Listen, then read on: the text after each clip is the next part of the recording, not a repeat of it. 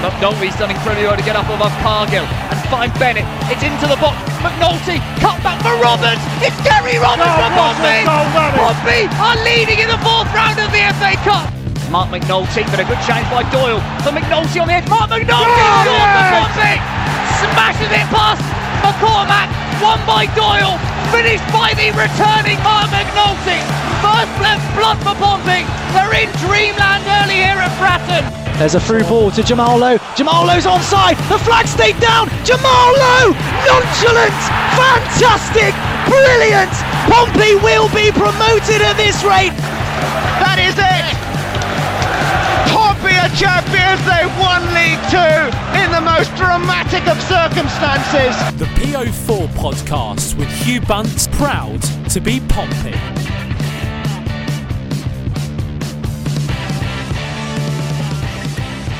Hi Pompey fans, and welcome to PO4 Podcast episode 105. Well, it's been a quick turnaround, and Pompey are about to appoint Danny Cowley as the next Portsmouth manager. Joining the podcast today is Freddie Webb. How are you, Freddie? I'm doing very well, Hugh. Yeah, the Cowleys is the next manager. It's going to be interesting. On a short-term deal per Neil Allen News. I was apparently a bit too harsh on them in the last podcast, saying they were long ball merchants. My mind's changed a bit, but we'll go into that later on, shall we? Yeah, definitely. And you don't have the same excuse as me and Andy, who are literally tonked up on gin and beers. And the only reason we're doing a podcast that drunk was because it was an emergency podcast. It needed to be done. So take it as it comes. Sam Stone, how are you, mate? I'm good, mate. Thanks for having me back on. Yeah, that was a really interesting listen on Sunday with you guys. Yeah, on thoughts on Cowley, just initially, yeah, it's exciting. Been such an eventful week at Pompey. And initially, a bit like Freddie, I was a bit like, not too sure on it. But after doing a lot of research, which I'm sure we're going to get into, I think it's quite an exciting appointment. And so I'm really excited to kind of dissect that with you guys. No, it's going to be an exciting, action-packed show as always. But we've literally pulled an absolute screamer out the bag here. So let's get into it. First of all, we're going to do a quick 2-minute summary on the Peterborough game. So just to work out where Pompey are. Following on from that, we're going to speak to the guys from the Stacey West blog. It's the Lincoln City podcast and fan site. They're going to give us the total lowdown on the Cowleys, what to expect, just to get you guys up to speed on what the new manager is going to be like. Then from there, we've taken all your questions, and thanks again for all the questions, the tweets. They've come flooding in. Let's be honest, people are getting excited again. Jackets out. We can all rejoice. We can get involved again. And it's just been shown by the mad amounts of interaction. So cheers to everyone. Cheers to all you guys. We really appreciate it. And we're going to get through as many as possible. So, yeah. And then following that, we're speaking to Benjamin Bloom from the Blue Monday podcast, who's going to give us the lowdown of everything you guys need to know about the game against Ipswich. Right, let's go for it, guys. This bit's the sort of little bit less glamorous section. So let's get it over and done with. Peterborough. Sam, why did we start with 3 at the back? I mean, Joe Gallen, do you know what? Did he go out with a bang? Did he go out with the way that he sort of set up originally? He thought, you know what? I'm going to go out in true Kenny Jackett style, set up the team with the worst formation we've seen all season. Yeah, I mean, that first half, it was just the most ultra defensive football you could ever see. You know, on FIFA, when you're trying not to concede, you whack it in ultra defensive, and it was almost like that. It was pretty remarkable. And their commentators kept on saying, what are these tactics from Pompey? Because it was just so defensive. I mean, when you've got your 2 forwards almost defending your own box, all 11 players were behind the ball pretty much at any time when Peter had the ball. You could say to some extent it did work.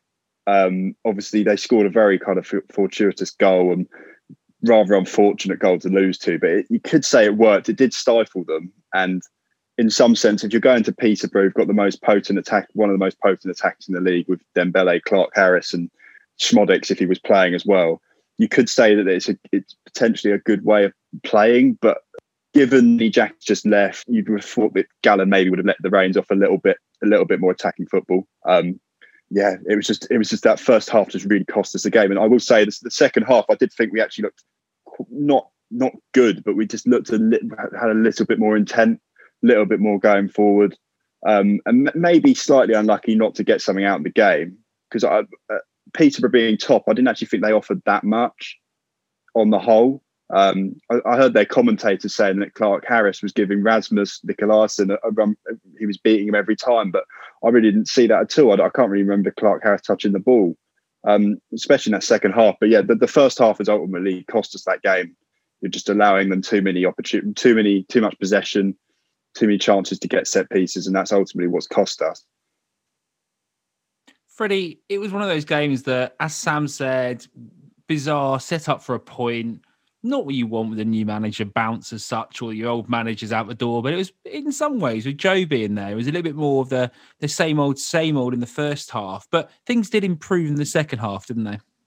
Yeah, the tactics to start with were nonsense. As soon as I saw Bolton and Brown as the wing backs, I thought, yeah, this is going to be 5 at the back, trying to keep it as 0-0 for as long as possible, stifle Peterborough, and hope they get frustrated and leak a chance. Yeah, the second half was a bit better. The XG chart showed it. Portsmouth got the majority of their scoring chances in the second half. Hewler had a decent shot when he came on, but I still wasn't that impressed. Not exactly a new manager bounce. It was as if Kenny Jackett was still in the dugout the way they were playing. And I didn't really care about it that much, to be honest. I knew we're going to get into the exciting bit because change is actually going to happen. So that'll be nice. What I'm going to try and take from this is the fact that when we changed back to 4-4-2, we looked better. What I didn't appreciate was the fact that every time we won a free kick back in our own half, the centre-backs went forward. Everyone piled up. Here comes a set play. It's one of our opportunities to score. Get everyone up. Raggett piles forward. Everyone's there, arms in the air. Some of the free kicks aren't even making it as far as the box, but we've decided to try and load it all forward on the hope that it scrambles, the ball bounces funnily, and it goes in. And a few times it nearly did, you know. There were a few chances. I thought Harness coming on looked more lively, more direct. You needed a player who actually wanted to pick the ball up and run at players. He comes on, he takes the ball past somebody, he actually wins a corner straight away, which is probably the most positive thing I thought that had happened all game. And then he has a chance late on. You could say he should score that. Guy Whittingham says he should score. Ball bounces a bit, you know, he should get it on target at least. But you know what? He was in the right place at the right time, made some good runs. And I thought Harvey White, again, he came into the box, probably should have scored again as well. So as Sam says, Peterborough didn't look that impressive. Pompey certainly weren't any sort of attacking dynamo or anything to shout home about and did set up for a draw. But in the end of the day, if we'd scraped a draw, it would have been Peterborough that let themselves down, I reckon, rather than us. Yeah. Yeah, I wasn't impressed by Peterborough at all. A good point you've made there is that we set up to kind of stifle them. There was at no point were we trying to imprint our kind of philosophy on the game, whatever that may be. We weren't going to take the game to them. We weren't going to try and get at them in the first half. And you could say that the second half, the pressure and that we kind of built up, and we got a few half chances with a few headers and stuff, but that was caused by our poor first half performance. And if they hadn't scored that corner, I actually don't think we would have come out in the second half and tried to get a goal. I believe in the second half we would have just sat back. But those first half tactics were very, very poor. Peterborough didn't show that they were a side that deserved to be top of the table, second in the table in that game. I didn't think they created that as many chances as they could have done, whether it was just that Portsmouth had everybody behind the ball in the first half or not. Yeah, generally I wasn't impressed and I was surprised by that. It was quite a dull game, really, wasn't it? Let's not take anything out of it. Neither team looked particularly good. It actually looked like a very mid-table end of the season game where two teams sort of didn't have much to play for, which is really funny because they obviously do. But that's where we are now. That is the level where the team are. What we want to see soon is Danny Cowley comes in and makes an impact. This podcast is a proud member of the Fan Hub 100. Football without fans is nothing, so we've partnered with Fan Hub to put fans first. Search Fan Hub app to play your part in the journey. All right, I'm here with Gary from the Stacey West vlog. And Gary, thanks for coming on the show. Absolute pleasure to be here. Nice one, mate. Well, Pompey are in the midst of appointing the Cowley brothers. It's been reported by every credible source across Portsmouth and, you know, around the country that it's happening, and they're just signing the paperwork, you know, dotting your I's, crossing your T's and all that malarkey. So it's really appreciated if you come in on the podcast such short notice of a man who actually knows something about him, really. Yeah, I know quite a bit about him. I knew him on a personal level as well. So, whatever you need to know about Danny and Nicky, hopefully I can fill you in. Sweet.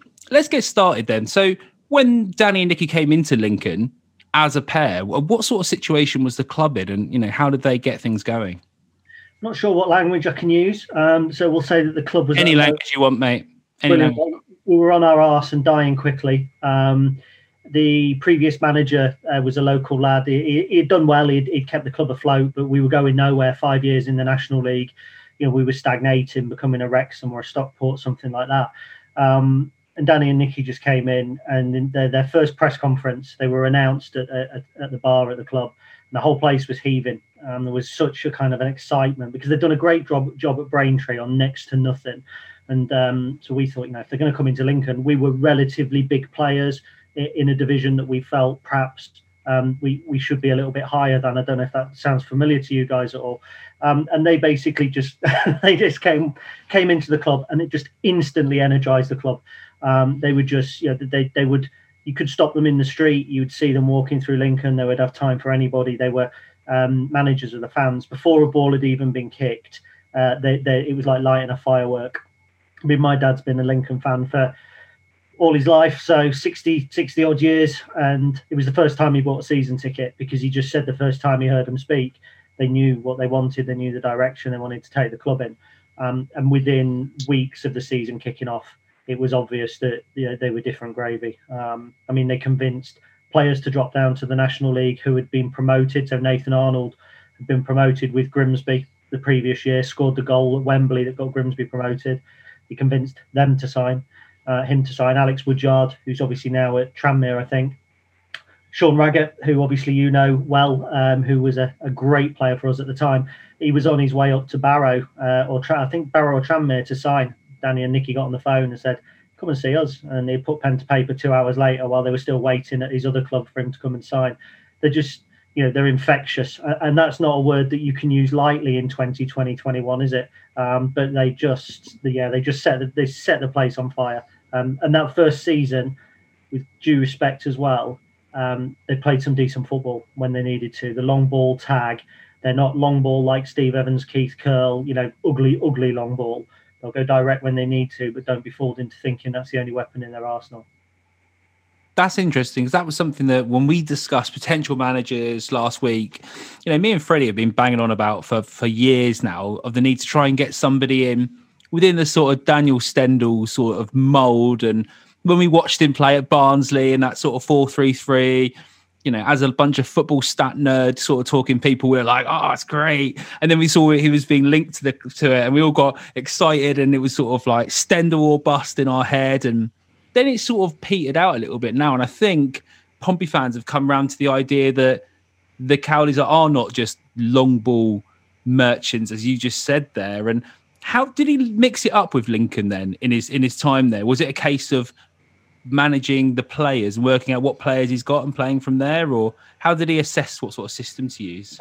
Yeah, it was needs must. So when he first came in, we lacked a goal scorer, and we have done virtually every year since, apart bar one. And Matt Reed was on his way. He was going to Barrow. Look, Matt Reed was what he was. He was a great big lump. He couldn't run 10 yards, but he'd win you a game of football. And we played to his strength. Get it forward to Big Matt. It sticks to him. And that sounds really basic. But don't forget, you've got the likes of Nathan Arnold on one flank. We had a lad called Adam Marriott, who was such a beautiful footballer, but he had done his Achilles tendon, I think, while he was at Stevenage on the verge of a big move. So when we wanted to play nice football, it was nice football. But look, if we got into a fight, we could hold our own. And one or two teams out-battled us. A Barrow, for instance, I think we lost twice to them that season, and they were quite direct as well. When we came into the Football League, it did change a little bit. It did get a little bit more what I call sort of belts and braces. It was get forward a little bit quicker. But remember, we have Matt Green playing up front. Now, Matt Green wasn't a target man. He was intended to play off a target man. So when he came in, we thought it's going to be 4-4-2 perhaps with Green and Big Matt Reed up front. But in actual fact, it wasn't. He played, then he went into like a 4-2-3-1. So Matt Green up front, but then he would play a more of a target man in a deep lying 10 role. Always liked what I call his double sixes in front of the back four. So he kind of, that can quickly migrate into a 4-1-4-1 or 4-2-3-1. Alex Woodyard was the player in that role. He was absolutely superb for us. And one thing I would say about Danny and Nicky Cowley is they like to go back and pick players up who they've had previously. And Alex Woodyard's doing a great job at Wimbledon. Do not be surprised if they go and try and get Alex Woodyard for Portsmouth, because he was like their son. He practically nearly lived with them. Second year, we had a better budget, so we spent quite a bit more on players. We got Big John Akindi up front, and what they like to do when they play away, they like to have the big man up top, so that if they're going to be under pressure against a team like Bury, for instance, who are very much possession based, it was then get the ball forward, get it held up, not bounce off them and pick up the second or the third, hold it up, and then get players like Danny Rose at Ipswich and Macclesfield, get players like that then on the ball in those gaps and sort of then play in front of the 18-yard area. It worked very, very well. I mean, when we needed to fight against the likes of MK Dons, we went there and won 2-1. They were playing all their nice so-called pretty football, and we just smashed them and won 2-1. The game against Bury, which was very much kind of the in-possession team versus out-of-possession team, that was 3-3. But Bury had this swashbuckling, forward-thinking, great football inside. But out of possession, Danny's team worked harder than anyone I've ever known. He then changed it when we got into League One. We only saw him, remember, for probably 3 months, I think, before they left for Huddersfield. But then it suddenly became much different. There was a lot more football being played. He brought in Jack Payne. He brought in George Grant. He brought in Tyler Walker on loan. And I mean, I remember having a conversation with him and he said, look, we're not going to go into League One and win games like we did in League Two. So I've got to entertain the fans to keep them coming in. Fans will pay for two things, winning football or attractive football. So he knows the difference and he can switch it up. Sadly, we never got to see the end of that because his head was turned by Huddersfield. But yeah, that's a brief overview of what to expect in terms of tactics, I think. No, it's incredibly interesting because a lot of people accuse that Huddersfield side, and I think I personally looked a lot about that Huddersfield side because they were on TV a fair bit with the Cowleys playing, and they were very one-dimensional to a certain degree. So it's good that. Do you think they're a proactive set of managers in terms of looking at the opposition and tweaking, and they have a tactical base, but then they tweak it slightly for different opposition they play against? Yeah, 100%. I mean, just to pick up on the Huddersfield point there, first of all, the problem that you have with Danny and Nicky is that they develop and work with the players. They bring in their own generals. They work the style around that. They should never have gone into a team like Huddersfield in mid-season because they were only ever going to go kind of heavy metal approach, one-dimensional to keep them up. Had they then gone into the next season, you would have seen something a little bit different, I believe, from Huddersfield. You'd certainly seen, without sounding xenophobic, you'd have certainly seen a very working class British side, something that Danny and Nicky like. They want a side that fans can identify with, not players that you drink down the pub, but that kind of era. They're really big community managers. So then moving on, as you say, about having a set base and tweaking, they are managers who manage against the opposition, not for themselves. So, for instance, we have Michael Appleton now. He picks a side, he puts that side out. Whatever the other team are doing, he very rarely changes that.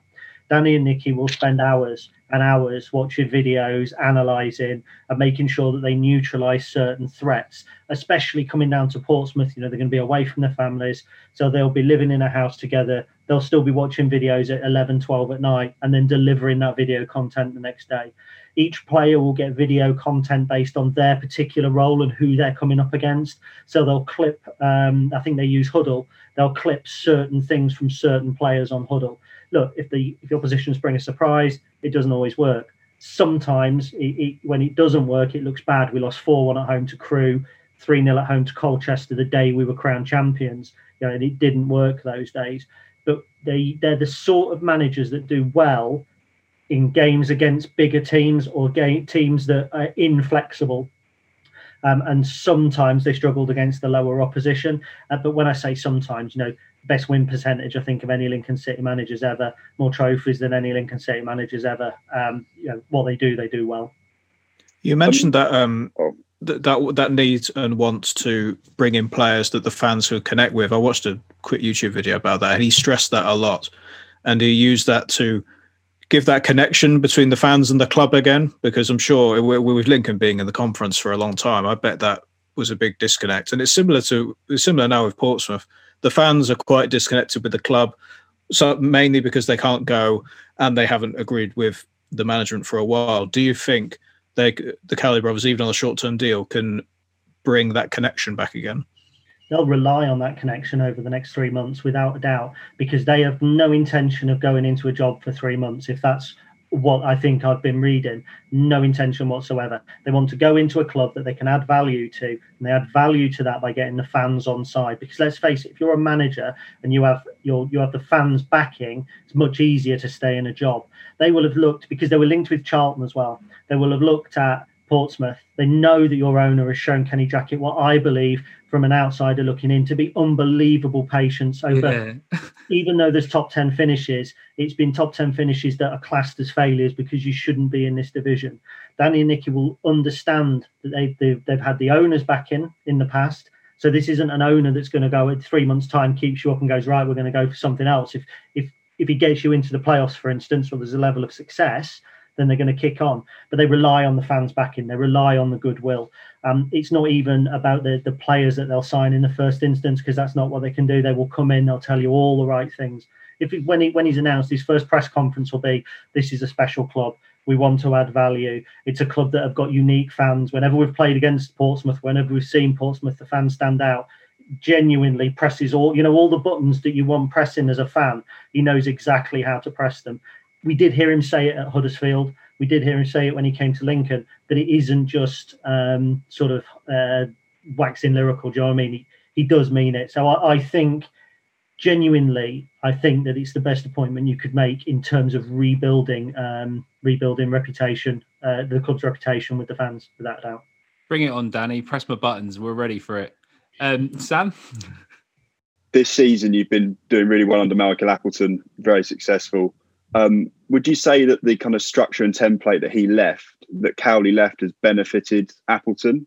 Kind of, you said the players that he brought in under him in that first season in League One, you said a bit more progressive style. Would you say that's kind of benefited you this season?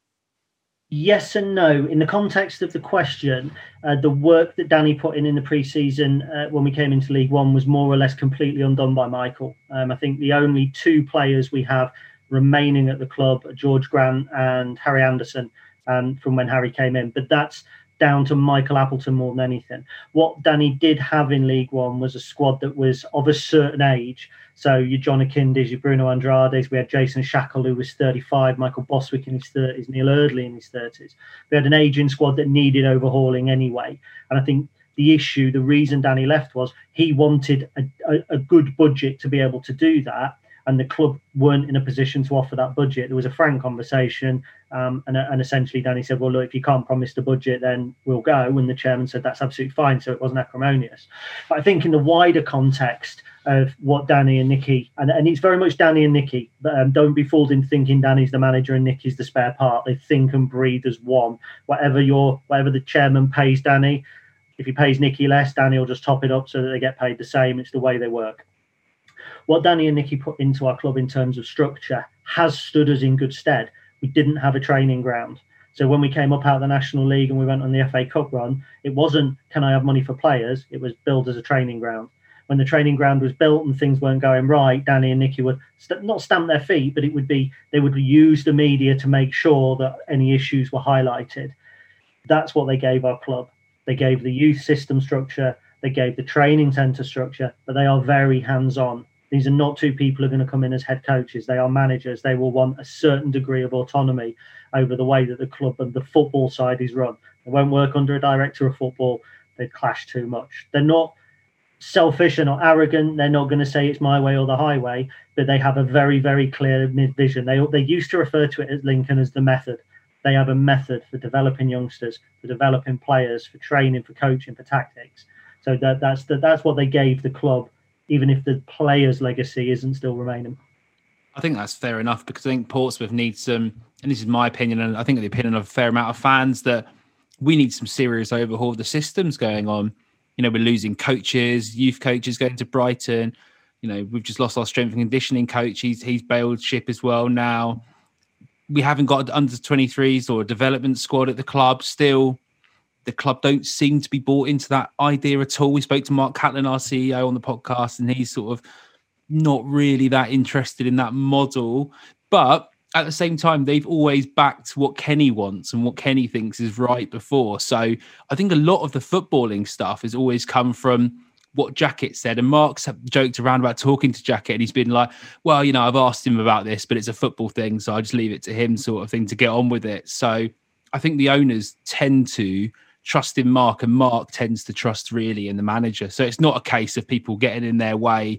There's no one else. There's no director of football at Portsmouth who tries to, stamp his authority, recruit, or add to a style. They'll be relying on the two of them to come in really and implement a culture, implement their vision and their change, which is why it seems so odd to me that they've been given a 4-month or whatever it is contract, because it just, the two things don't really marry up in my head. I'm just trying to work that out. But I think they've realised they've got to have a short-term appointment just because they need to get an appointment in now.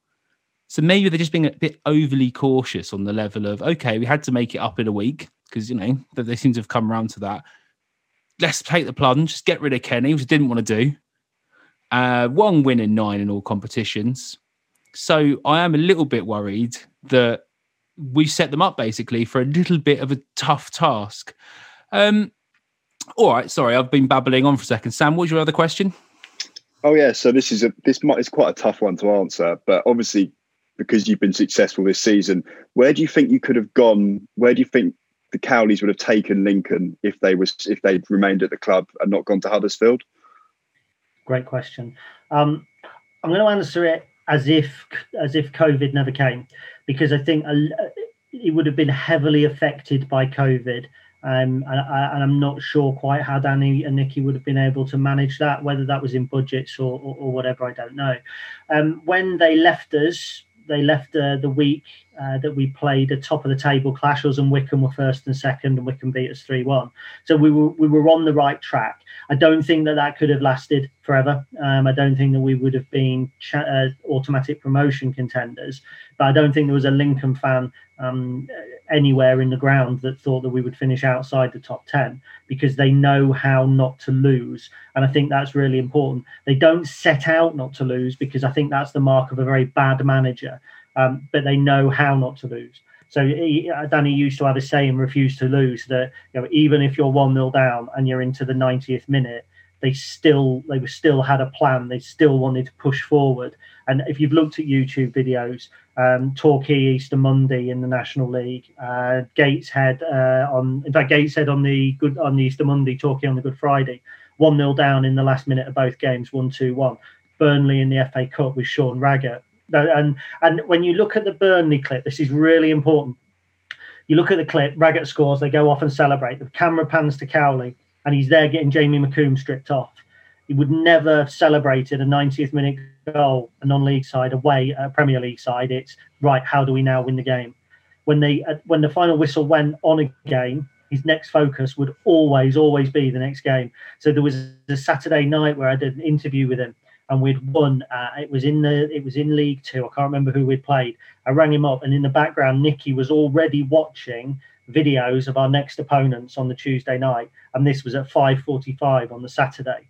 So I think in terms of where they could have taken us, I always said they'd take us to the Championship long term, and I believe that. I believe that perhaps if COVID hadn't kicked in, within 2 years we could have done a Wycombe. We might not have done it quite as nakedly as Gareth Ainsworth does, pump it up to Akinfen, we get round them, and then use points per game to go when we don't fully deserve it. We would have gone up properly, organically, naturally. It would always back us in the playoffs against, I know we went out to Exeter, but I would always back us over 2 games. That was very much injury related. We missed out on transfer targets at that point, which is probably why we struggled. After that, I always thought their progression was going to be Lincoln, Championship, and we looked to get relegated, Ipswich 2 seasons back in the Premier League, and then to their ultimate goal of West Ham. It seems now it'll be Portsmouth and then to West Ham in a couple of years when they've put you back in the Premier League, I suppose.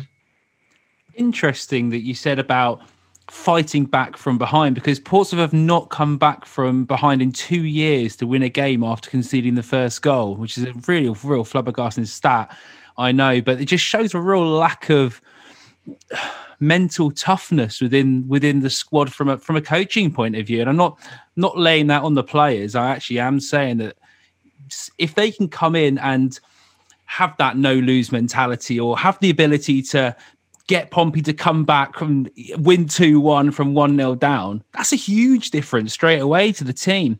Before we even look at style of play or how they're going to implement that or whatever, if this team can believe they go 1-0 down to Peterborough 20 minutes, whatever it was in, and actually there is a possibility they will come back and get all 3 points, that could be a season-defining moment or a season-defining change anyway for us. And yeah, getting into the playoffs would be huge for us from where we are now in 10th position. I think it's fair to say you don't need to go championship or bust. You know, that was something we spoke about with Jacket, but he's sunk us into such a bad position now that I don't think that's a fair thing to expect a new manager to come in and have to pick up the torch on that one. So if he can get us back into the top 6 and even show some fight with the team, even, you know, show the difference, you know, show them coming back from behind to win a game, I think that would be good enough, hopefully, to help cement him for next season. And then I'll be really excited to see where they can take the club from there. You know, I know you've interviewed him, so there's a lot of normal stuff that we're talking about and, you know, sort of tactics and that kind of thing. But is there anything that sort of, I don't know, stands out to you from your chat about him that, you know, maybe you might have thought about, I don't know, down the pub having a laugh? Or is there anything interesting that people don't really know about Danny Cowley that you could share with us? I think the dynamic between him and Nicky is really interesting. I remember we were at they got the Freedom of Lincoln, and there was myself and somebody else had nominated them. So we all kind of went along. And I remember Nicky saying that Danny's the sort of person that will walk into a supermarket and he's looking to make eye contact with people because he wants to talk to the kids. He wants to sign shirts. Whereas Nicky's very much, you know, he would wear a veil if he could and kind of walk in. And I think it's interesting from a fan-driven media point of view, because, I mean, I started my site before they came, quite a long while before they came. Very, very quickly, they got involved in fundraising, and there was a dinner. They agreed to come round to somebody's house for dinner, believe it or not. And there was a dinner party of 12, and I bought a seat. They walked in, and they was like, "Oh, we know you. How do you know me?" "Yeah, we read the Stacey West." "Well, why is that?" Because you've got to know what the fans are thinking. You've got to know what the fans are saying about you.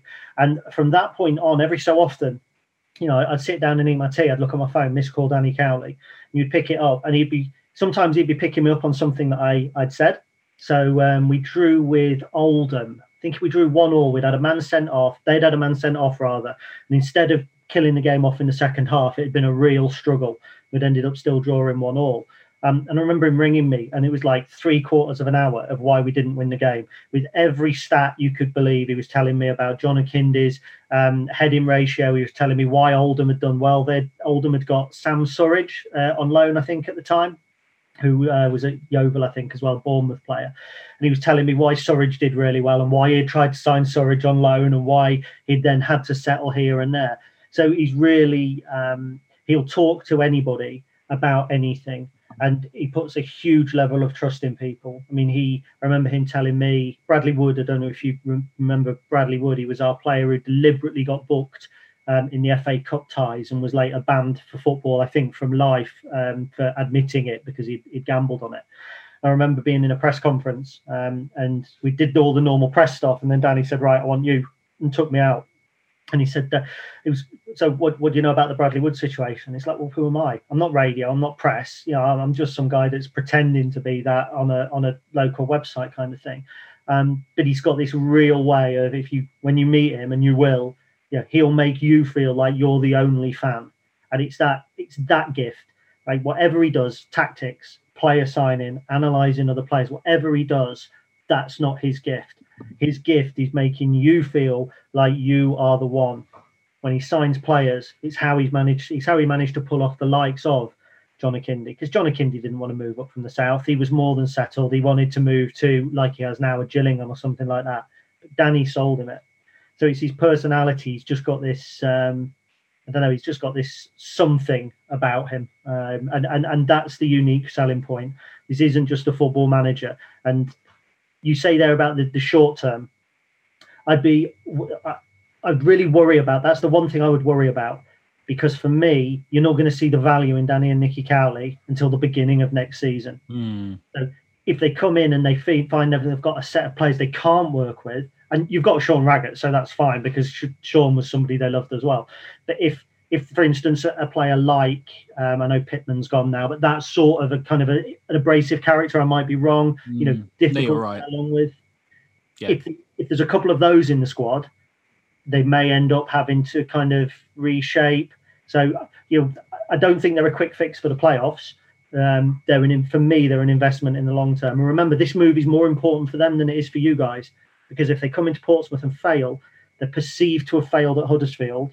If they're perceived to have failed at Portsmouth, they're just going to be another Paul Hurst who went up into, obviously, with Ipswich and then just came back down again and is now in League Two. This is their last chance to prove their League One Championship quality, even though it's ridiculous that they only had a few months at Huddersfield. Yeah, no, I can see that massively. And I just want to say, Danny, if you are listening, at PO Forecast, I will give you my mobile number. You can call me anytime you want to talk anything through. So, yeah, that'd be sweet. And love to have you. Love to have you on the show. 10 o'clock one night, I got a phone call after he had gone to Huddersfield. Yeah, I was on the phone till about 11:30. Genuinely, I was laid in bed talking to Danny Cowley. So anytime, 24 hours. I've just said that's something that the fans I'm sorry, Danny Cowley's on the phone. You have to leave the room. 2 a.m. I'm up for it. No, that's sweet. Freddie, what you saying? There was one last thing that I wanted to bring up, and of course, fans would love hearing this sort of thing because of. Even though Kenny Jackett was a gentleman in the way he worked, even though people didn't agree with him tactically, people didn't think that he had that passion that it sounds like Danny and Nicky have, which is great to hear. One other negative thing in the back of my head, and you might be able to distill me from this, what are they like if the board doesn't give them certain things? We're already sort of seeing it with the short-term deal they're getting. What if, for example, if they get extended and they ask for a development squad and the board say, we can't do this because of X, Y, Z. Or what if we want certain players, we can't do it because of COVID? How good are they if a board are a bit, not as in restrictive, but it doesn't give them everything that they need? It's an interesting question. And it's one that probably not best place to answer because they were given more or less everything that they asked for at Lincoln to a certain point. But what they asked for was in reason, so they won't ask for something completely outlandish. But for instance, when Tyler Walker's a classic example. When Mansfield first signed him, we had him in the bag for, I believe it was around $2,000 a week, and don't quote me on that. But Mansfield came in, doubled his wages. Now, and bear in mind he was on loan, but it was topping the wages up and all that sort of thing. Danny and Nicky then didn't go back to the board and say, right, we've got to meet this. They went for another target. So you didn't get them spitting their dummy out over ridiculous budgets. But, they wanted the training ground built. They got it. They wanted the pitch relay in, I believe, at one point. They got it. But don't forget that they left the club or it's reported, let's say, that they left the club because they had a brief conversation with Clive. They wanted guarantees for the budget for the following season that the chairman couldn't give them. They didn't spit their dummy out. They were approached by Huddersfield. And again, the official rhetoric is that was not the case, that they went and sought Huddersfield out. They didn't. Again, one of the conversations I'd had kind of highlighted that Huddersfield came knocking. So I think with yourselves, I think the situation has changed. Danny's waited. He's had lots of opportunities. We know he could have gone to Wimbledon. We know he could have gone to the likes of probably Southend. He could have taken that step. He's waited for the right club, a big club where there's value to be added, where he can add to his own or their own kind of reputation as well. So I think they're going to be a little bit more pliable when it comes to the board. I don't think they'll be demanding a development squad. They shied away from that at Lincoln because they didn't want to put a step between the youth club and the youth team and first team football. Maybe longer term, that's something that, if you're a championship side, I think you have to have one. So it'll be interesting to see how they go. But I think they'll be a little bit more flexible because, it's a crucial stage in their career as well. Amazing. Gary, thanks for coming on the podcast, mate. Could you let people know where they can find you so they can go and keep up with everything Lincoln and just League One generally?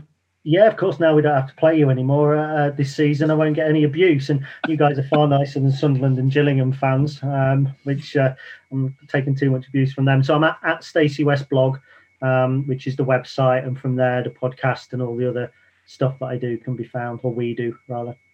Yeah, go check it out, Pompey fans. It's a really good listen and read as well. So, yeah, mate, thanks for the podcast. I'm definitely going to be in touch with you to ask you random questions over the next few months, I'm sure. So you're going to get bored of hearing me hit your inbox. But, mate, thanks again for coming on the show. It's appreciated. No worries. Pleasure. Thanks, mate. Thanks, Gary, for coming on the podcast. And, lads, that was a really interesting chat. So much so, I'm going to say this now. 2 words. I'm sold. Yeah, he definitely sold him to us, didn't he? It's a complete, not an entire 180 from my opinions from the last pod, but it's definitely close, isn't it? Yeah, massively. And I think the thing for me is that we kept saying, get someone in, right? Yeah, galvanise the fans. That's step one. That's the first thing after this drab sort of toxic nature that's been around the club of years of Kenny Jackett. We need someone to come in and galvanise the fan base. But it's not all about what we think, is it? It's about what you think. So we put our question today with Danny Cowley set to be appointed to the job of Portsmouth manager with Nicky Cowley. Sorry, I should mention as well, they come as a duo. I'm only saying Danny and Nicky coming together. What do you think about him being appointed, or what do you think about the brothers being appointed? And can he turn it around was the question. You guys have messaged in again in your floods. We're going to try and get to as many as possible now. Me, Freddie and Sam are going to do it as a try and be a little bit quick fire because I've looked on the amount of comments and there's quite a few. So let's go for it. The first one, Jack Chapman messages in. Cheers, Jack. He says, would rather have had that Daniel Stendel. However, I'm looking forward to a new era at Fratton Park. Let's see what the Cowleys can do. I am looking forward to seeing what they can do as well. Yeah, that was a big thing, wasn't it? People wanting Stendel. And even more so, I looked up again about Daniel Stendel and why he left Barnsley because I thought people would be interested in that. It was reported in the Edinburgh Evening News by Joel Sked. And essentially the reason why is because the team themselves claimed that Stendel was in touch with another championship club, but then Stendel on his own Facebook post was basically unhappy that a lot of the senior players that got him and that Barnsley side promoted out to League One left and they couldn't get replacements. So think Ethan Pinnock, Davies and goal. And that was the spine of the team. And he wasn't happy that they were replaced by younger players who Stendel looked at and went, they just brought them in to flip them in a few years for a few million quid. So he wasn't happy. Think of that what you will. But I think that relates to the red flags issue that was recently reported in the news with Stendel. Yeah, the clubs they did their due diligence and some red flags were raised. I don't know if they spoke to Barnsley or, asked around. That's the kind of thing you'd do if you're recruiting for a new job. You'd ask the old employers like a reference, and maybe the ownership didn't fancy having a manager who maybe disagreed with the club at some point, right or wrong. That could be a case of unifying the club, and they weren't quite sure about that, and they've opted to go with the Cowleys. So Bros messages in. He says, great appointment for a 3-month deal. Obviously more to the contract than we know already, such as a possible extension, in brackets 2 years. Do you know something we don't, mate? At PO Forecast. Happy with the decision. Let's hope we fish around for better managers in the summer if things don't go their way. I don't want to be fishing around for new players and new managers in the summer. That's the worst outcome to me. We need some continuity, don't we, Freddie? Yeah, absolutely. And that fits with the entire ambitions of what this board does. They're always talking about long-term growth, long-term self-sustainability, and that's something that Catlin has mentioned throughout the week. I still think it's a bit strange that he was offered the short-term deal. I thought surely you would want to get someone in now and give them the faith of the summer. But all we got to hope for is that the Cowleys impress in these 12 games. For me, there's no expectation, but that's not the same as everybody else. So we'll hope that they do well to get themselves an extension and get, like Gary said, the Cowleys perform better with a summer behind them, and that's where we'll probably see the best out of them. Yeah, you've got to give them some time. So let's just hope they come in. Let's be honest, it's going to be an improvement. Famous last words, and what happened with Jackett, 1 win in 9 with the players we've got, with the squad we've got. Just seeing this fresh face walk in. No offense, Joe Gallen, you're not a fresh face. So let's see the Cowleys walk in. I want to see the fans get excited about things again. I'm excited again. You can hear it because I'm babbling too much shit and not going to the next comment, which is what I'm supposed to be doing at the moment. Jimmy Milner messages in. He says, yes, very happy with the Cowleys. I went to lots of Lincoln games during their reign and spirit amongst fans and players was so high. That's news to my ears, mate. Pompey, a much bigger club than they've managed before, though. A possible worry? Sam, are they a bigger club than Huddersfield? Is that something that worries you generally? Not particularly. I think them taking the step up to the Championship, it shows that they've got that ambition to go and manage at a bigger club. Obviously, we heard earlier Gary saying that their kind of main goal in their career would be to manage West Ham. So I do think they've got ambitions to work at a big club. I think they've got the potential to work at a big club. And you have to remember, Lincoln have got a big fan base as well. They've got a lot of expectation there as well, considering where they were. They've gone to Lincoln in the National League. They've turned them round. There was a lot of expectation to get them out of that league, and they've delivered on that. And then they've pushed them on further. So I don't see any reason why Pompey, being a relatively big club, probably a slightly bigger club than Huddersfield, nonetheless, two big fan bases. And yeah, I honestly think they'll be embracing the opportunity to come down to Portsmouth. And as been previously mentioned, if they can get the fans on side, that will be a massive, massive thing, because the fans have just become so disillusioned and disconnected with the club. And that will be the main thing for me, especially in the short term, to get the club going in the right direction. Again, I have got the slight issues over the contract that you've kind of mentioned, whether 13 games isn't a lot of time in football, and for them to try and get the club steered in the right direction in the way that they want it to go. It's a bigger risk for them, in my opinion, taking this job than it is for Portsmouth. It seems a bit of a win-win for Pompey. Whether it is that for them, we'll have to see. But they seem well, Gary's almost convinced me. They seem like a really good fit. Seem like a kind of a duo that could really get Portsmouth, and I think that's what we've been lacking over the last few years. Yeah, and Gary's the best person to ask in this situation. Met him, knows him in that sense, as well as covering him from a football writing point of view. So for us, he's the perfect person to talk to on the topic, really. Hev messages in. She says, after seeing the various clips shared online today, I'm really excited about the prospect of them managing us. They seem to really understand their opposition, and it's good that they already have a good relationship with Raggett. He can hopefully share some positive stories with them. Well, Sean, hit us up at PO Forecast. We want to hear them. With the rest of the team, I think this is the whole who will our manager be situation has actually lifted the fans and given us a break from other news. Fred, do you reckon that's fair enough? That, I feel lifted just finding out Jackett was gone, I suppose, and that something new was coming. Do you think this is the thing to unite the fan base? Sounds harsh, but yes. Obviously, some people coming out later saying, "Oh, we don't want to glorify someone losing their job." I'm sorry. I feel much better about thinking forward about Portsmouth Football Club after that managerial change. I do.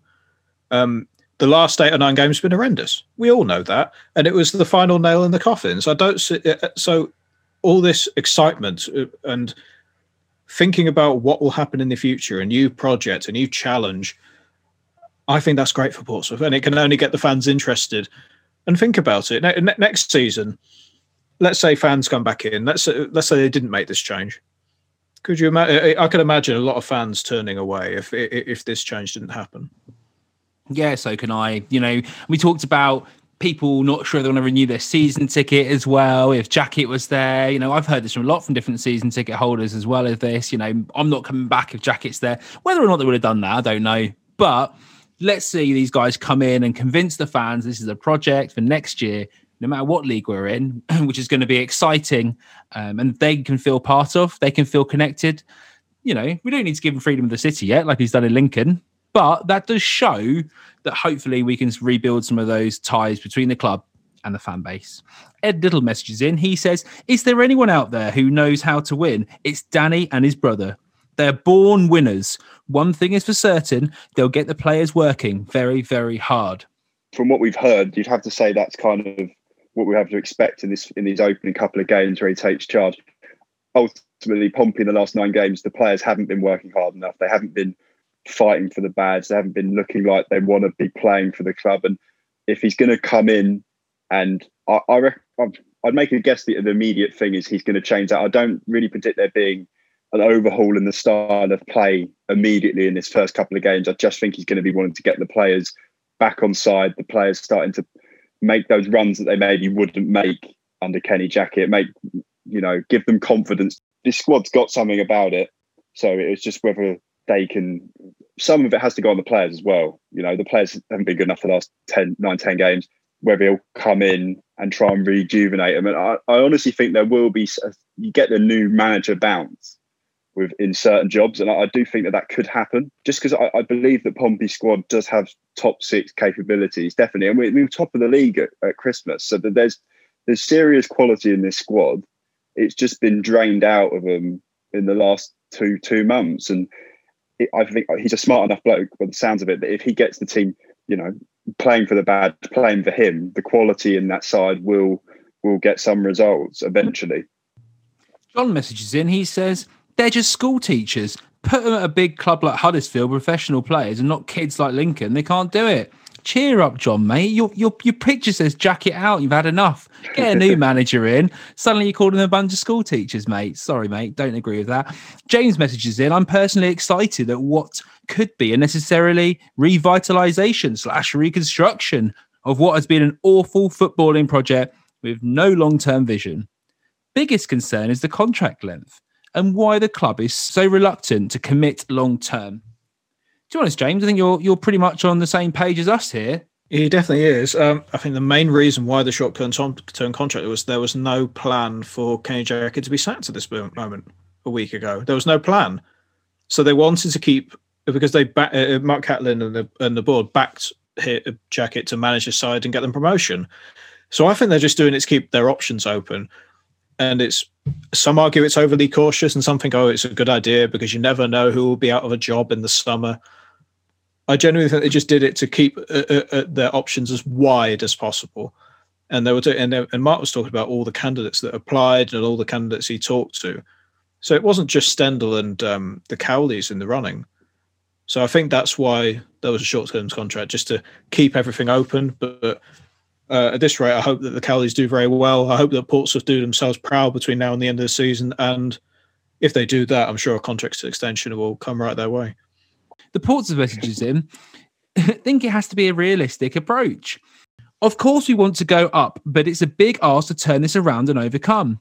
All I ask for the players is to give 100%, be played in the right position, and be for the manager to have a plan B. Promotion, of course, would be the icing on the cake.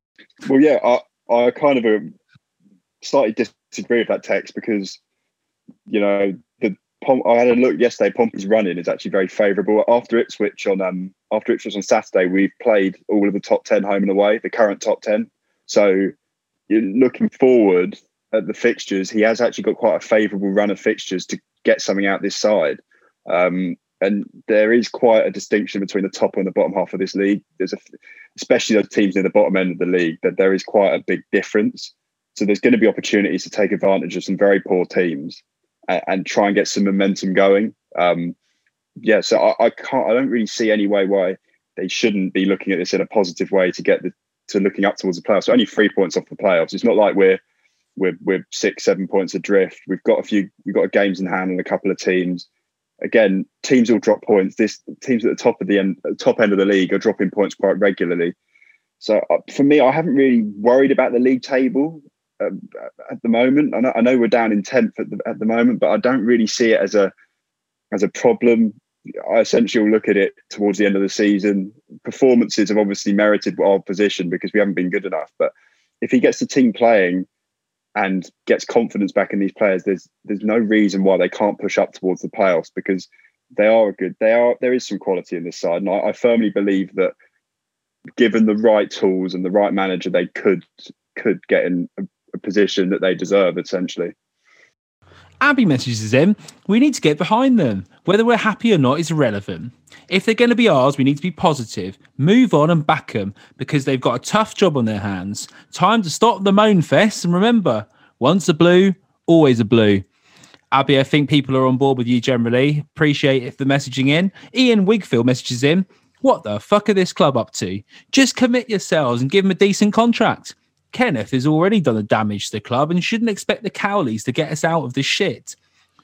I mean, I like the passion there, Ian. I agree to a certain level. I don't think it's fair to say to them, come in, We'll judge you over these 13 games. If it's not been a 7 out of 12 sort of performance, or whatever you want to say, 7 out of 13, is it 13 or 12 games? Who knows? If they don't come in and win 7 of those, they're out. Or if we miss out with the playoffs on a point, they're out. That's not really what it is. I just want to see a big cultural change. I want to see the players playing for it, fighting, coming back if we do go behind to get the points, get 3 points. If we can see those big changes, I think that'll be enough progression for me. Alex messages in. It's not a sexy appointment, but it's one I'm happy with all the same. Trying to do something with this squad is a hell of a challenge, though, regardless of who comes in. I'm also be interested in to know what was the worst manager suggestions you guys saw and read. Some of those mutants in the Facebook group had some belters. Yeah, he's got the nail on the head. The hard job will be to get the morale back, I think, because everybody can look at the squad on paper and go, oh, there's quality in every area of the pitch. It's just about getting the best out of them and reinvigorating that confidence. In terms of the one thing I will say before saying all the bad manager suggestions we've seen, I don't want to be negative about Portsmouth anymore. I do podcasts like this, and we all do, and we all write about Portsmouth because we love it and we want to support this team properly again. And I haven't had that connection and passion for Portsmouth for a month or so because of how badly it's gone. So any managerial appointment now is very well warranted. And the worst managerial suggestion I had was someone wanted Joachim Low, the manager of Germany, after the Euros, because it was reported that he was leaving Germany after the Euros, and that was the most outlandish suggestion that I've seen. Not good enough for me, I'll be honest. He doesn't play the right football. Sam, who's the worst one you heard? For me, it was the one you guys said on Sunday, and it's not outlandish, but someone actually said Derek Adams, and I couldn't believe that someone would actually say Derek Adams. That stole my answer, mate. That literally was my answer as well. Yeah, our friend. Yeah, no, I honestly couldn't believe that someone would actually suggest Derek Adams as being even a candidate. It mind boggled. Yeah, woof. Dan Armand messages in. He says, "We'll soon get tired of them. We always do. They always arrive with high hopes. They divide opinion and depart in good time, the same way as all the others. We'll be having similar discussions about future managers not long from now." Dan, I hope you're wrong, mate, because we just need to be a little bit more positive. We need to be a little bit more optimistic. He's taken my mantle for the most pessimistic fan. Freddie, that's difficult as well, but you seem to be cheering up. You've got a smile behind that beard today. I definitely have. I think it was that. It was the chat with Gary that sold it a bit more, because it's different to hear positive things about a manager from somebody else rather than looking at all the coaches' voices tapes that I had and all the little YouTube videos that only really give you a little idea. And I think that interview would have persuaded a lot of people, I think. Yeah, Dan, hit us up. Let us know if the interview with Gary's changed your mind at PO Forecast. Alex Volks messages him. He says, after watching vids and reading about them today, I think there could be a God fit. Well, I don't know if you meant good there, Alex, but godly, we'll take that. Some divine intervention maybe is what's needed from the divine Cowley brothers to come in, work some magic and turn this season around. Kevin Bett messages in. He says, you're getting 2 very good coaches. But more than that, they're great persons and with good values. They'll take you up to the next level if you back them. Well, Kevin, I think you're a Lincoln fan. I can't be bothered to slick at your profile. The show carries on. Ian Gray messages him. They will steady the sinking ship. I don't believe we'll make the playoffs. Kenny Jackett sacking 5 games too late. That's a fair point. The Cowleys, given not 12 games, will turn this team of lazy sods into a team of winners. Half of a dozen additions, remove the dead wood in the summer, and they'll bring success. Do you think it's fair, either of you guys jump in, that what Ian said about Kenny going 5 games too late? Yeah, I kind of agree with him. We could all see this coming in a way. I honestly thought he should have gone after the Northampton game, and the fact that he was still in a job it just kind of disrespected the fans a little bit, because you can't have a Portsmouth team go in and put a first half performance like that. It's the worst first half I've ever seen Portsmouth play, and that's even when we were in League Two. He should have been sacked after that game immediately, because it was a disgrace. But it does feel that we've potentially left it a little bit too late because, you know, the Sunderland game came and gone. We all knew what was going to happen. We all knew that was going to result in that result. And then you've got the Peterborough game as well, where it was very similar. I just feel like we could see this was coming. You saw the drop in form. It's not like it's a one-off. It's happened the last 3 years, this kind of drop in form.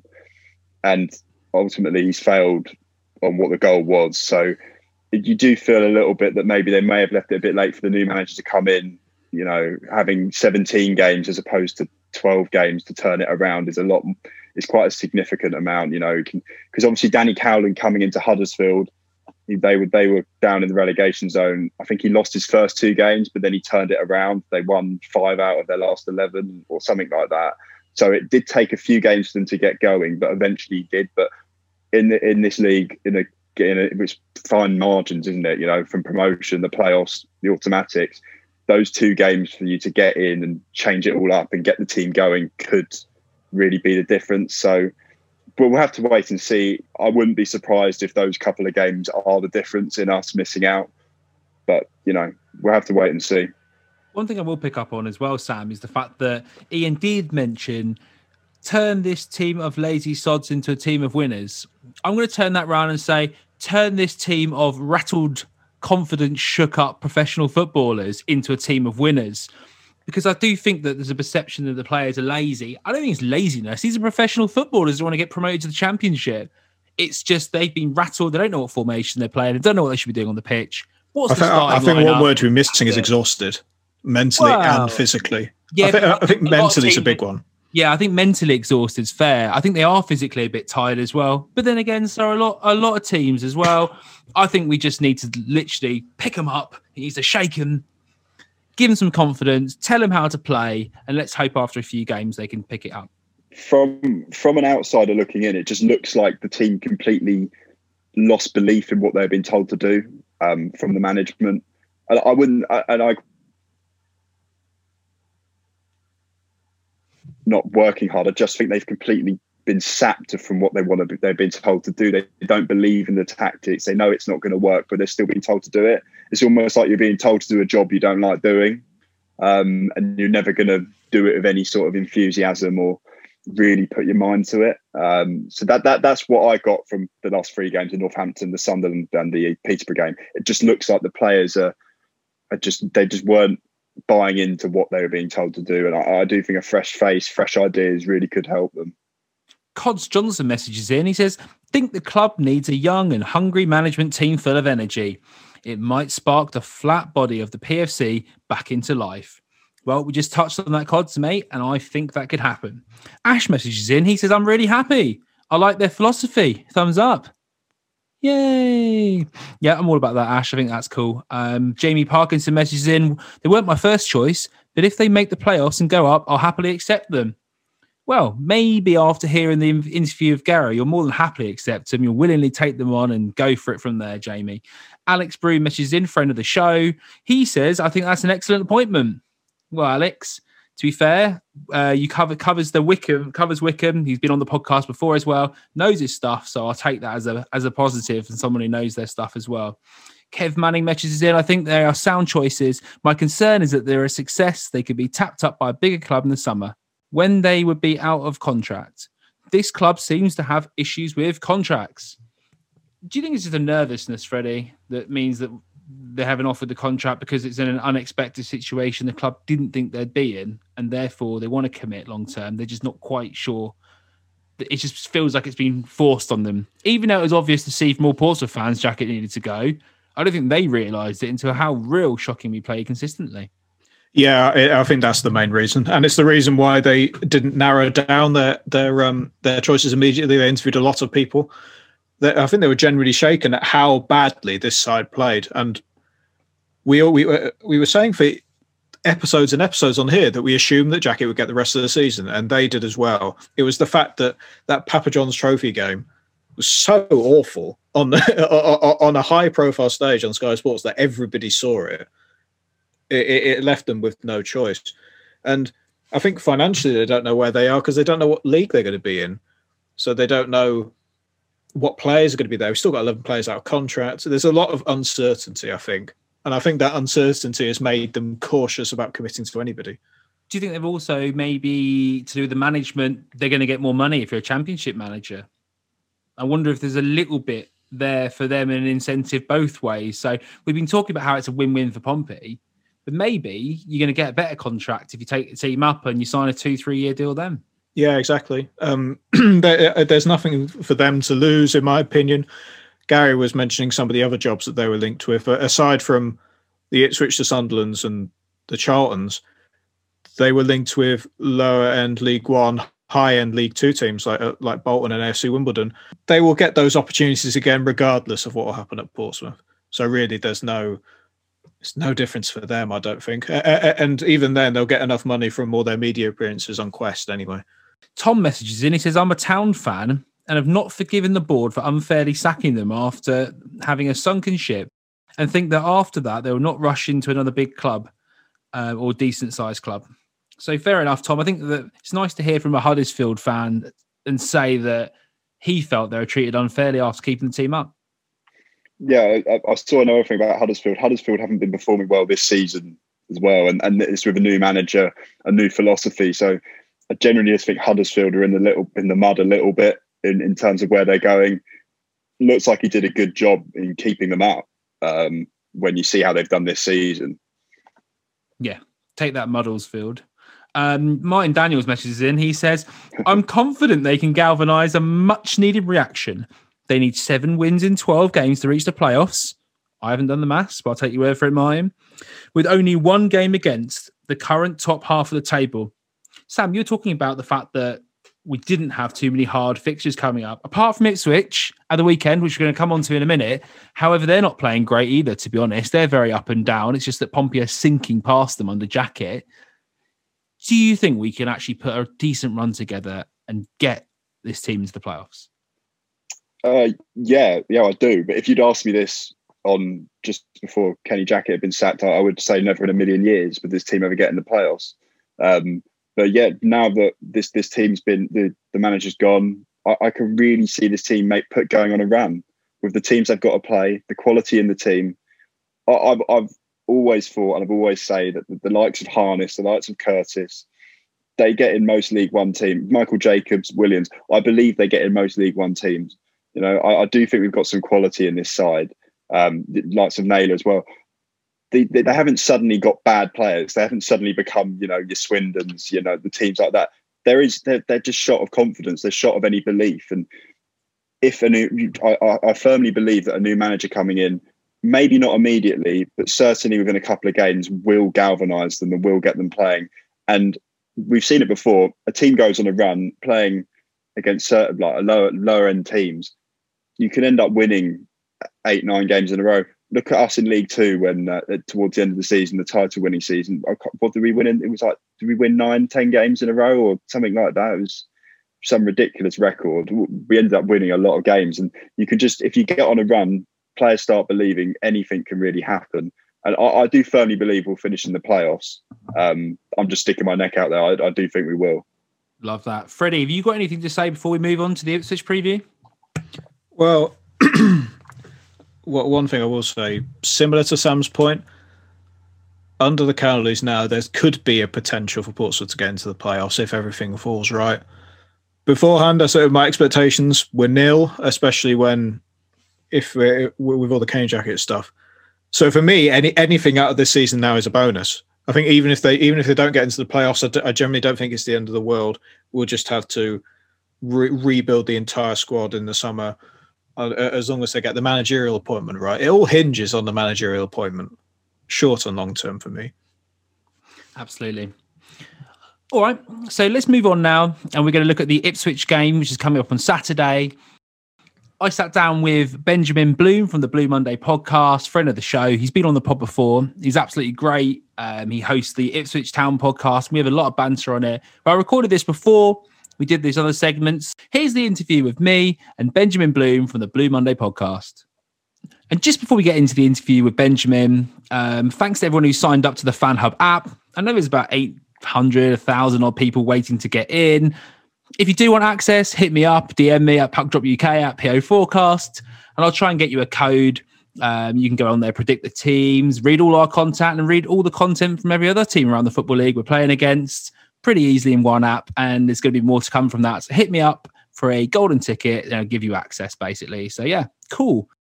All right, I'm here with Benjamin Bloom from the Blue Monday podcast. And Benjamin, thanks for coming back on the show.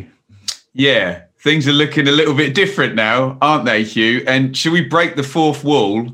It's 11 a.m. and you're about to appoint Danny Cowley, yes? Yeah, we are indeed. Yeah. So it's been confirmed now by Neil Allen, who's the sports reporter for the newspaper, as well as Andrew Moon, who's talking about it as well from the BBC Sport.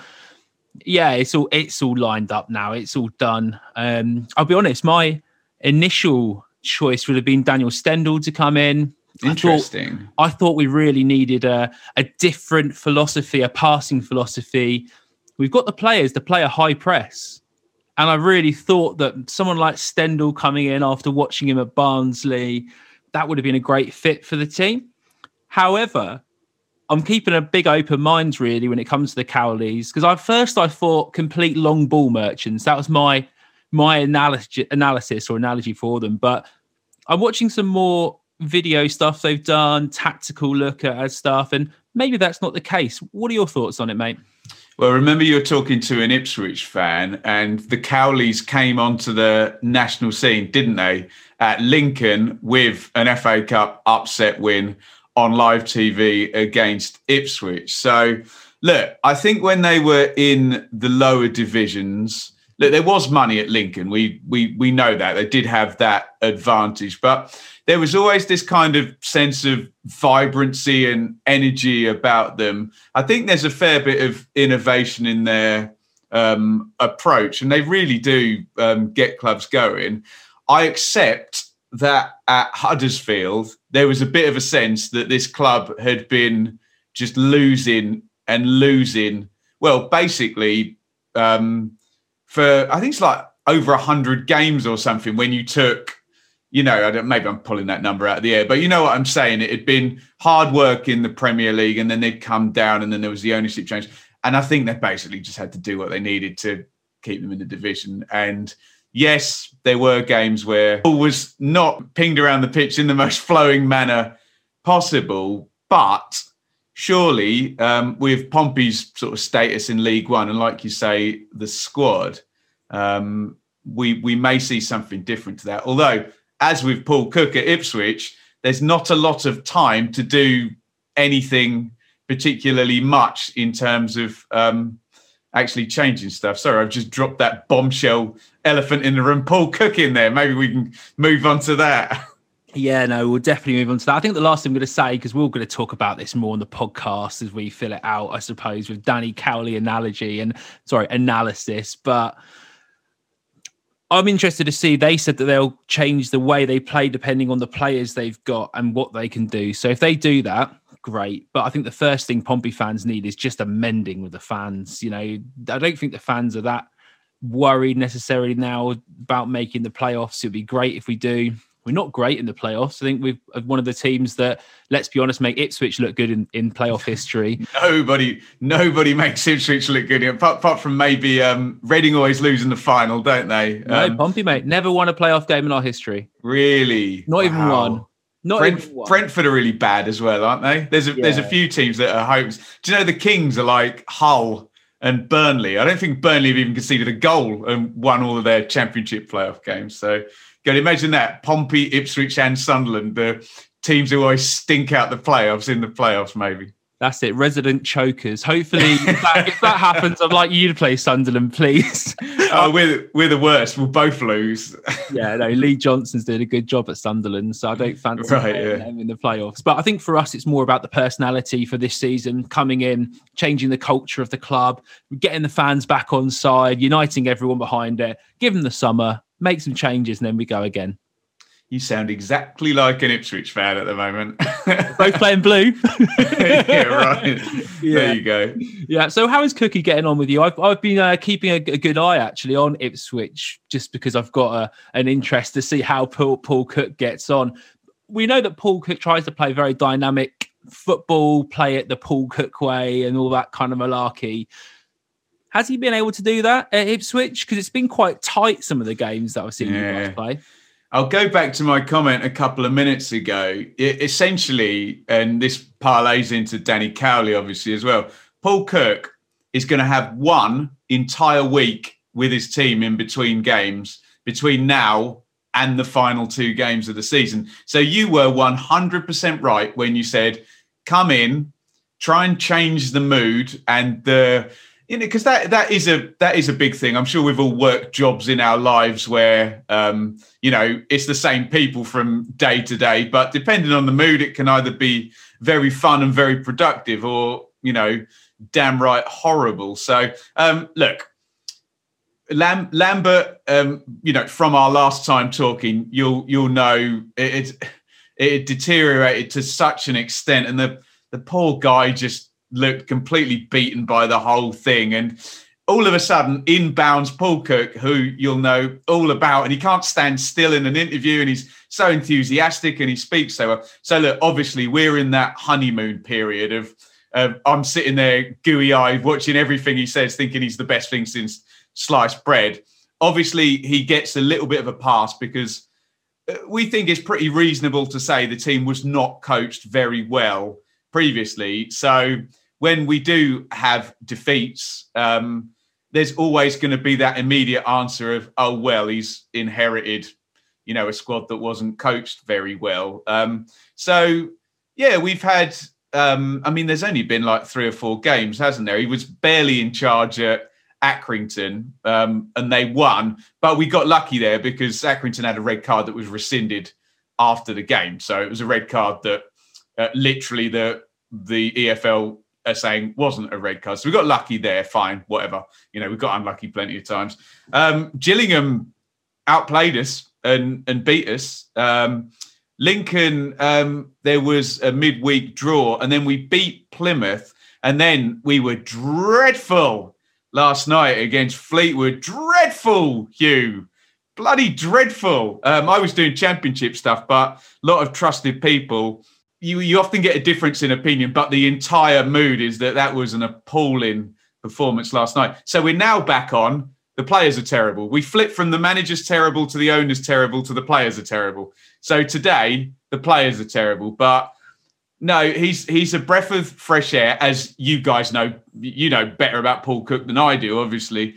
And we just hope that in the week in between Pompey and Wigan, then his next is another former Paul Cook team, that he's going to be able to do something in the same way you are about Cowley. Yeah, it's a strange one. I remember I'd looked back on the Plymouth game, actually, that you guys played, and I had a little listen to your podcast before that because I was talking on the Third Tier channel, and I chose to look at your game. So I had a little bit of a deep dive, and I checked out your podcast on the Blue Monday podcast. Can have a listen to everyone if they're interested from an Ipswich perspective. And you started of the first 20 minutes in a really high energy. What I think about a Paul Cook way is that sort of the pressing, the making the runs, and is it Judd, the kid that got the first goal? Was it Judd? I'm trying to remember off the top of my head now. It's Troy Parrott. Troy Parrott, yeah, the 19-year-old. He gets his first goal, a professional goal. But what he did, which I've been screaming out for Pompey players to do, he takes a chance. And Cook's all about, he takes a chance and makes a run across the box, and their fullback sort of plays it, tries to play it back to the keeper, overplays it, as Plymouth do a lot at the back, and you get a goal. So if Paul Cook can get his team playing like that for 60 minutes, say, 90 minutes is always a bit of a stretch for any manager. Then except the Barnsley manager at the moment, but there you go. yeah, I know, and it doesn't help me that at work a lot of my friends are Barnsley fans, so I'm hearing all about that. The best pressing team in Europe, there in the world, the universe. Yeah, there's teams in South America that are now sending scouts over to Barnsley to work out how they're employing this high press, but.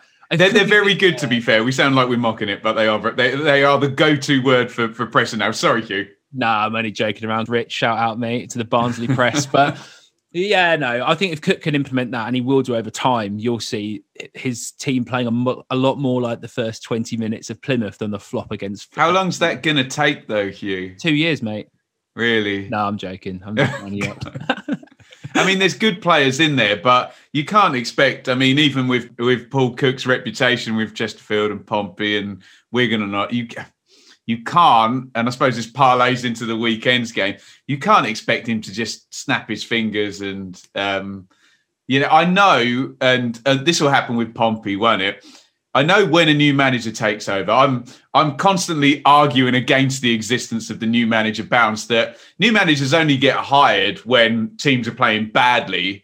And when they come in, I think it's more a regression to the mean rather than the influence of the new manager, new broom. And all of a sudden they start performing how they should be, because frankly, if they were already performing how they should be, why was the manager gone in the first place? But yes, there's going to be lots of new manager bounce talk, I'm sure, amongst Ipswich fans before the weekend too.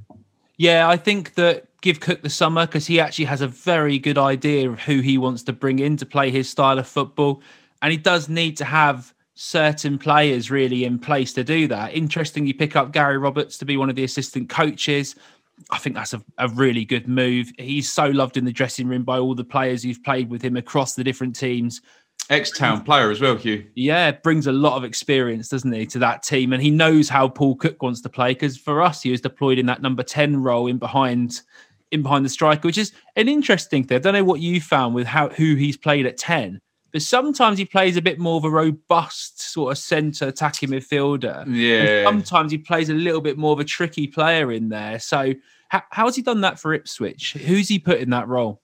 Well, yeah, I mean, you make a really good point. We've seen Nick Powell and Kieran Powell and Dow doing it for Wigan, and you're totally right. They're kind of goal scorers, but they have got that physicality, haven't they? So it's a bit of a weird one, Hugh, because we think possibly the last few games of Lambert's era, Lambert was in the dugout, but Matt Gill was doing the business. This is tinfoil hat on stuff now. But Troy Parrott was a number 10 behind James Norwood. Obviously, Caden Jackson's played the last couple of games, but I don't think he covered himself in glory last night, particularly as it pertains to, you can play well or you can play badly, but if you play badly and you're playing badly, then informs the rest of the team because the strategy won't work. Do you know what I mean? In terms of having that fulcrum, then it's bad news. But God, I've got to stay clear of saying the wrong thing here. So Mr. Norwood was up for a drink driving charge. Don't worry, this has all been reported.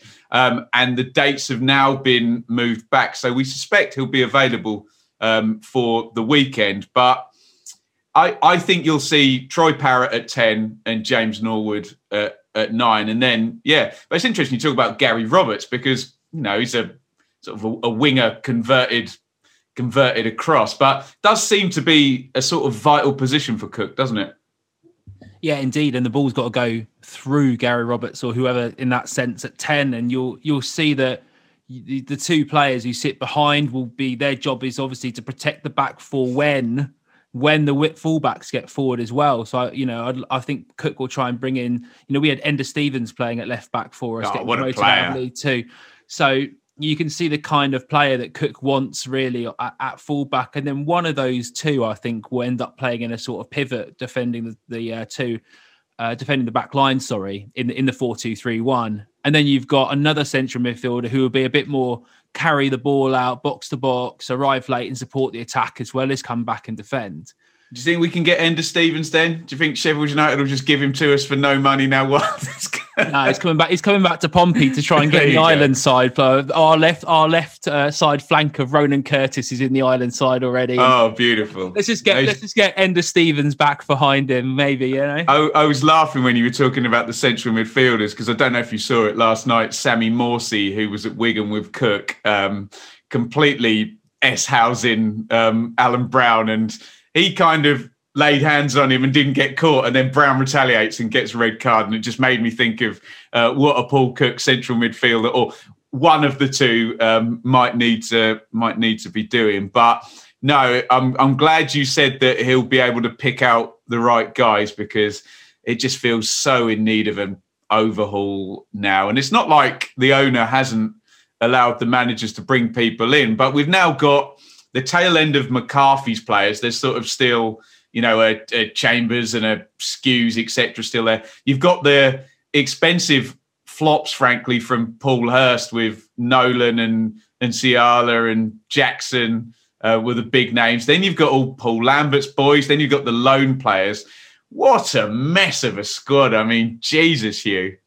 Yeah, it's a massive mess. And what Cook did, actually, he looked at the squad we had in League Two that came bottom half or something, or I can't remember exactly off the top of my head, and he went, no.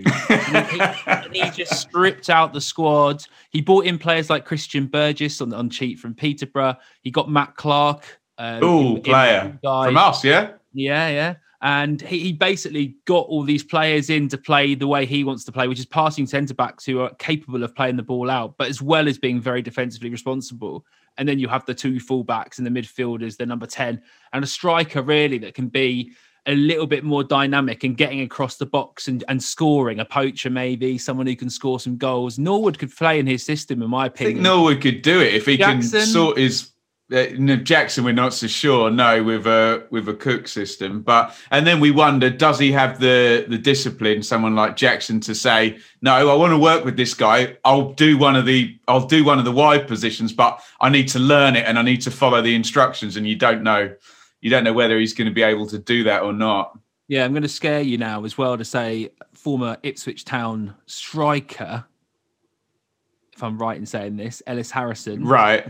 Is out for the season, so you won't be facing him at the weekend. Oh, interesting. Is he okay? What's the injury? I think he's done his Lee ligaments or something like that, which is never a nice thing to see for a footballer. So wish him well to get. You just said Lee ligaments, by the way, which is worse than me calling Paul Cook Paul Hurst. Is it? Something to do with ligaments into going into... Oh no, you just got the two letters the wrong way around. It was a proper Freudian slip. Lee ligaments. Yeah, knee ligaments. I'm not a morning person, and 11:20 a.m. which for me is morning. Have another coffee, Hugh. Yeah, I should do. Okay, so how do you think Cook's going to change things up from the loss against Fleetwood, or do you think he's going to stick to the formation he's playing? And not the formation, we know he's stick to the formation, but do you think he's going to make any changes to the team apart from maybe bringing in Norwood back after his drink driving ban? Possibly. So we're a bit suspicious about the goalkeeper now, I have to say. That's now coming up in terms of Thomas Hurley. I don't suspect he'll change the back four. That was Kenlock, Wilson, and Ciala Chambers. That has been for a while, unless he just realises that our attacking players need some help, and he bombs out Chambers and plays Mathieson, who we got on loan from Wolves, who you'd have seen for Rochdale, just for someone who'll get forward. And, if you're saying to the midfield pivot, just sit there. So he could do that. Dazelle and Skews, Flynn Downs is pretty much out for the season now, which is good news for you guys because he's a good player. So it'll only be Ted Bishop goes in there if Cole Skews can't do 3 games in a week. Edwards got injured last night off the front. I do think it'll be Parrott and Norwood, and Judge. Everyone seems to still play Judge, so possibly the right-hand side, really. Maybe Mathieson in, but that would be taking the captain out, which would be a big call early in your career. And then, of course, we've got Harrop, Lancaster, Bennett, etc., could come in off the front. And maybe you'll see Ted Bishop in central midfield. So I think there'll possibly be 2 or 3 changes, but like you say, it'll be the same shape and in the main, the same personnel. That's my guess. Yeah, and it seems a lot more. At least Cook's got this identity, and you sort of know what's going to happen as a fan. Whilst Pompey, Joe Gallen, who's the assistant manager under Kenny Jackett, was retained to let the team play on Tuesday and lead the team out. I mean, it was pretty awful in the first half. I don't know why he went to a back 3, which has never worked for us all season. It's been the most awful formation we've played all year, and he's just decided in his one game. Sometimes, Hugh, it's just get as many defenders on the pitch as you can and try not to lose, isn't it? Honestly. 6 defenders pretty much playing. Oh, jeez. So, yeah, obviously we go 1-0 down to Peterborough in a scrappy game, and He has to change. I mean, Peterborough are good. They weren't great yesterday. I'm gonna put that out. But they're a highly, they've got good output then, let's say that. Yes, they do. And you know, when you can bring someone like Mo Isa off the bench, Dembele, they've got that depth. But yeah, we went back to 4-4-2 and looked a lot better in the second half. Still don't look like scoring any goals. I don't know if John Marcus has still got a knock. He might be a doubt for the game as well. Ellis Harrison, again, he won't be playing. So up front is a bit of a question mark. Jordi Hawula could come in, but for some reason the coaching staff are being a little bit weird with playing him from the start and just seem to want to bring him on. Otherwise, Ronan Curtis will probably play up front.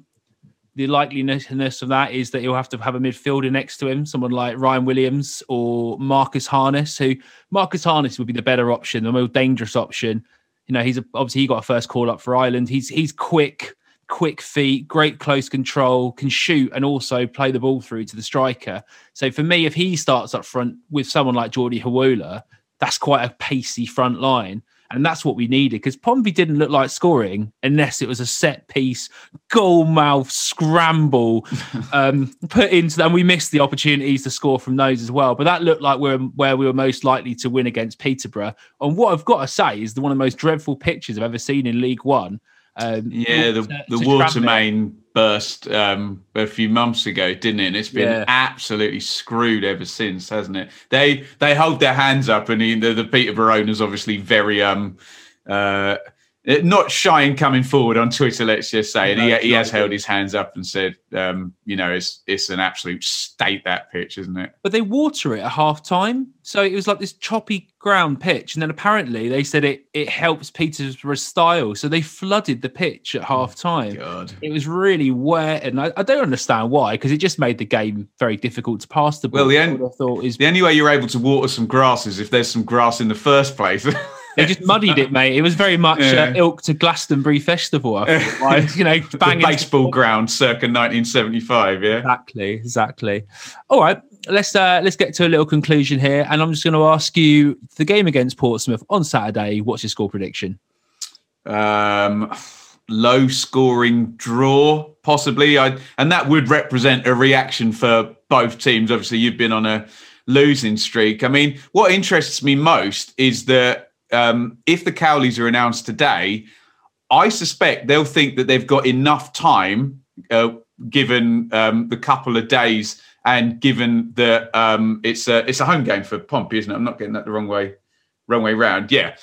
Given that it's a home game, that they'll be able to think that they can actually have an influence on how the team plays. So it's always that thing of how much info do they take from the people who are already there, and how much do they try and influence it themselves. But yeah, new manager bounce, new manager schmounce, where I come from, very grumpy about this type of thing. So I think we can get something. I'm more confident than the previous time when Lambert was there and we would lose all the time. But what I will say, Hugh, is if we play anything like last night, we will not be returning with any points, put it that way. There needs to be, but that's the same for both teams. There needs to be a trend up for both, doesn't there? Yeah, 1 win in 8 for Pompey at the moment. Ouch. 4 losses in a row now in the league, 5 in all competitions, if you can count the penalty loss against Salford. Yeah, I mean, this team, if you could trend any more downwards than us, it would be completely vertical. Sheffield Wednesday? I mean, we're 10th now in the league after being top at Christmas. So that really shows how it's imploded. But come on, we'll be a little bit positive. New manager in, bit of time. I would be happy. I think we're now in 10th. We're not looking great, but 1-1. There you go. I think I'm on the same page. There's just no evidence. This sounds awful. There's just no evidence that either team's going to play really well and just demolish the other, is there? No, not at all. And I came out and gave I went on BBC Radio Northamptonshire to give a little bit of a preview for them for our game, and they were out like flabbergasted. I said that I think it'd be 0-0 at best, and they were likely to go on and pip one. Was it like 4-0 at half time or something? 4-0 at half time. It was 4-1 in total. So. Yeah, Ipswich have got the ability to rip us open if they play on their game. And it will be interesting to see how the players react to, a vocal coach coming in and just telling them, because they look toothless at the moment. That's the problem. Just don't look up for a 50-50 ball. So if that's the case, I think Ipswich come away with the win. I'm banking on them to shake the team a little bit, enough that we can edge out a 1-1 draw. There's got to be a difference. There's no way that it can be exactly the same for Pompey. There's got to be, it has to, even if it trends up just a little bit, there has to be something. This squad's too good to literally keep playing like they are now. Yeah. That's what it is. And that's confidence and that's circumstances, isn't it? Yeah, exactly.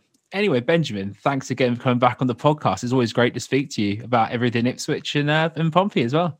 You're very, very welcome at Benjamin Bloom on Twitter, and subscribe to the Benjamin Bloom Football channel over on YouTube. And if you want to catch a beautifully balanced and wonderful, sorry, I've gone into my sales pitch voice here. No, do it, mate. Wonderful review. The Blue Monday podcast will be covering this, hopefully very even-handedly. So you can, if Pompey play well, we'll say Pompey played well. So go and check that out, Blue Monday podcast on all your podcast platforms and YouTube as well. Do it, because I listened this week and it was very good as a first-time listener and a non-Ipswich fan. So you guys do a great job. But thanks again, Benjamin, for coming on the pod, mate. You're welcome. Thanks, Benjamin, for coming on the podcast. Do you know what? Ipswich Town are sort of feel very much of a kin with Pompey. Two teams, let's go basic, they're playing blue. Two teams that probably their resting places in the Championship. Two teams that have had awful management. Issues with the fans because of the management wanting them out. And two teams have not really played the best football going forward because of that. And now both teams have brought in sort of charismatic but slightly different managers, really, with Cowley and Paul Cook. Yeah, and I've actually done some stats, which Freddie's going to love. And in regards to Paul Cook's kind of start of his career at Ipswich, and you can see that they're trying to play a certain way. Obviously, like I've looked at the possession stats. That their last two games under Paul Lambert, they had 26% possession and 39% possession. That 26% possession was at home as well. They end up winning the games, but under Paul Cook, they've averaged around 59% possession out of their last four games. So you can see that he's trying to get them to play a certain way. They're in transition, if you like. Paul Cook hasn't had a summer like he did with us to kind of bring in the players he wants. I do think they're very much a work in progress, and I think there's potentially some players in there that aren't suited to the way that Paul Cook wants to play. Because you look at the kind of style he wants, it's an expansive style, play out from the back, have good passes of the ball, especially in your centre halves. You want to have some good passes of the ball. And I don't necessarily think he's got that at the moment. I do think over the summer he will have that, and he will implement a good style at Ipswich Town going forward. But when you look at it, this is what Gary mentioned, that he said earlier, Danny Cowley's very good at setting up against teams that play. They've got a very set style, and I do think Ipswich will try and maybe set up a game plan to counteract that, and it could end up being quite beneficial. So yeah, it'll be an interesting matchup, and just to see how Pompey kind of tactically set up against Ipswich. Yeah, and I don't know if you guys paid much attention to the game with Ipswich played against Plymouth, but I was having a chat on the Third Tier shows, the League One show. Go and check it out. The guys from Jewels in the Blood, etc. But I did a little focus on the Plymouth game, and as I was talking to Benjamin on the pod, then they played the first 20 minutes with a real Paul Cook. They got the ball high. They sort of dominated possession. They played some really nice through balls. They pressed when they needed to, and they looked really good. I thought Plymouth looked absolutely rattled. They got a goal because Plymouth tried to play out from the back, and one of their players, Troy Parrott, a young 19-year-old, got his first senior goal. He just makes that run and it just guesses the interception pass from going back to the goalkeeper, takes it round him and scores nicely. They could have been 3-0 up, though, quite easily. Flint Dowles has a free kick that he plays on, and the goalkeeper makes a great save out of it. He's injured now, I think we're saying. Yep. So that's going to be a big miss for them in the middle of midfield as well, which really does give Pompey an opportunity to step in and outwork Ipswich in the middle of the field. We know what Cook will do, but if Pompey can actually do what we do best, which is a physical game, pressing from the front, forcing Ipswich to try and play out from the back, which Cook will want to play the ball through the midfield, I think we've actually got a decent chance to beat them. Now, I'm not saying we're going to beat them. I've actually predicted a 1-1 already, as the listeners have already heard. But I'm going to chuck it to you guys now. Freddie, what's your score prediction? I went for a 2-2 draw on the Ipswich podcast that I went on earlier with Martin Lambert, which will be on my Twitter. And I do think that's a reasonable result. Obviously, Ipswich have got that style of play that we all know that Paul Cook loves. And it creates chances no matter who the players are on the pitch.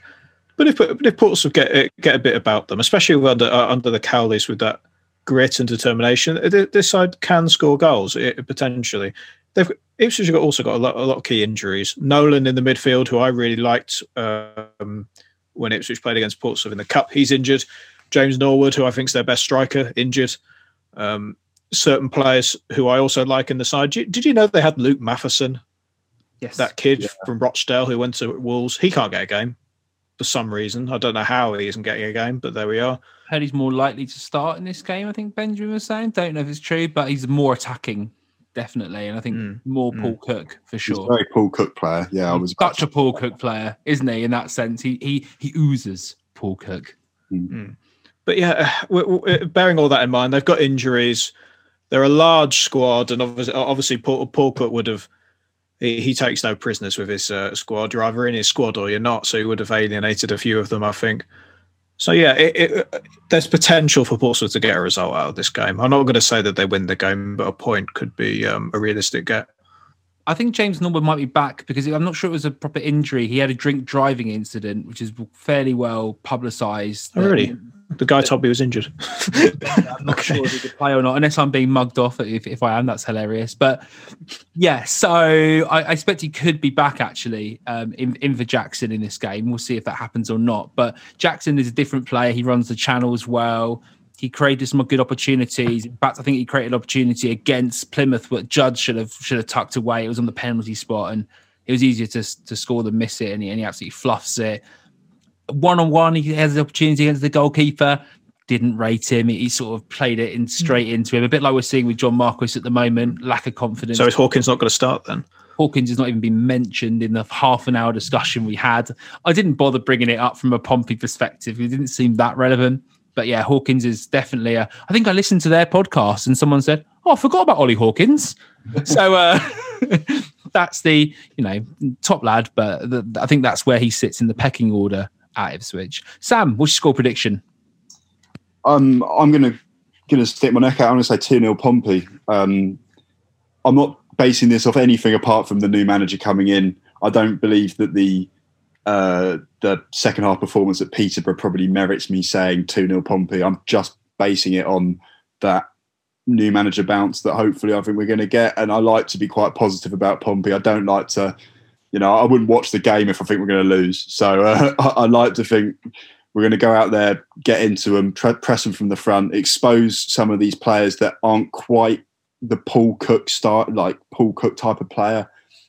Especially in that central defence area. I'd like to see Williams maybe starting up front alongside Marquis, or if he's in, I don't know if Marquis come back or not, but I'd like to see Williams up front, pressing from the front. That's where we've been successful this season, that pressing 4-4-2.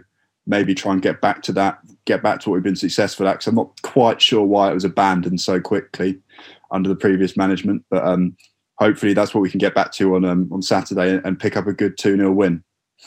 Just talk about the strikers quickly before we go. Freddie, is Hawula going to start up front?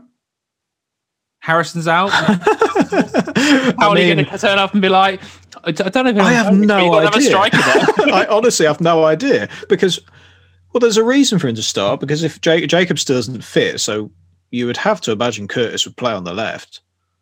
He's the best option we have on the left, and you can choose Williams or Harness on the right as well. I'm not sure. I'm really not sure. I don't know why he mentioned me. Obviously, I somehow predicted that he'd score a brace in the EFL Trophy final. That didn't go down well either. But yeah, we'll see how it goes, shall we? Not all your predictions can be golden, Freddie. But anyway, everyone listening, thanks for listening. It's much appreciated. And until next time, play out Pompey. You have been listening to the PO Forecast for Pompey News Now, available on SoundCloud, Spotify and Apple Podcasts. Follow PO Forecast and Pompey News Now on Twitter, for more information. And there is the full-time whistle.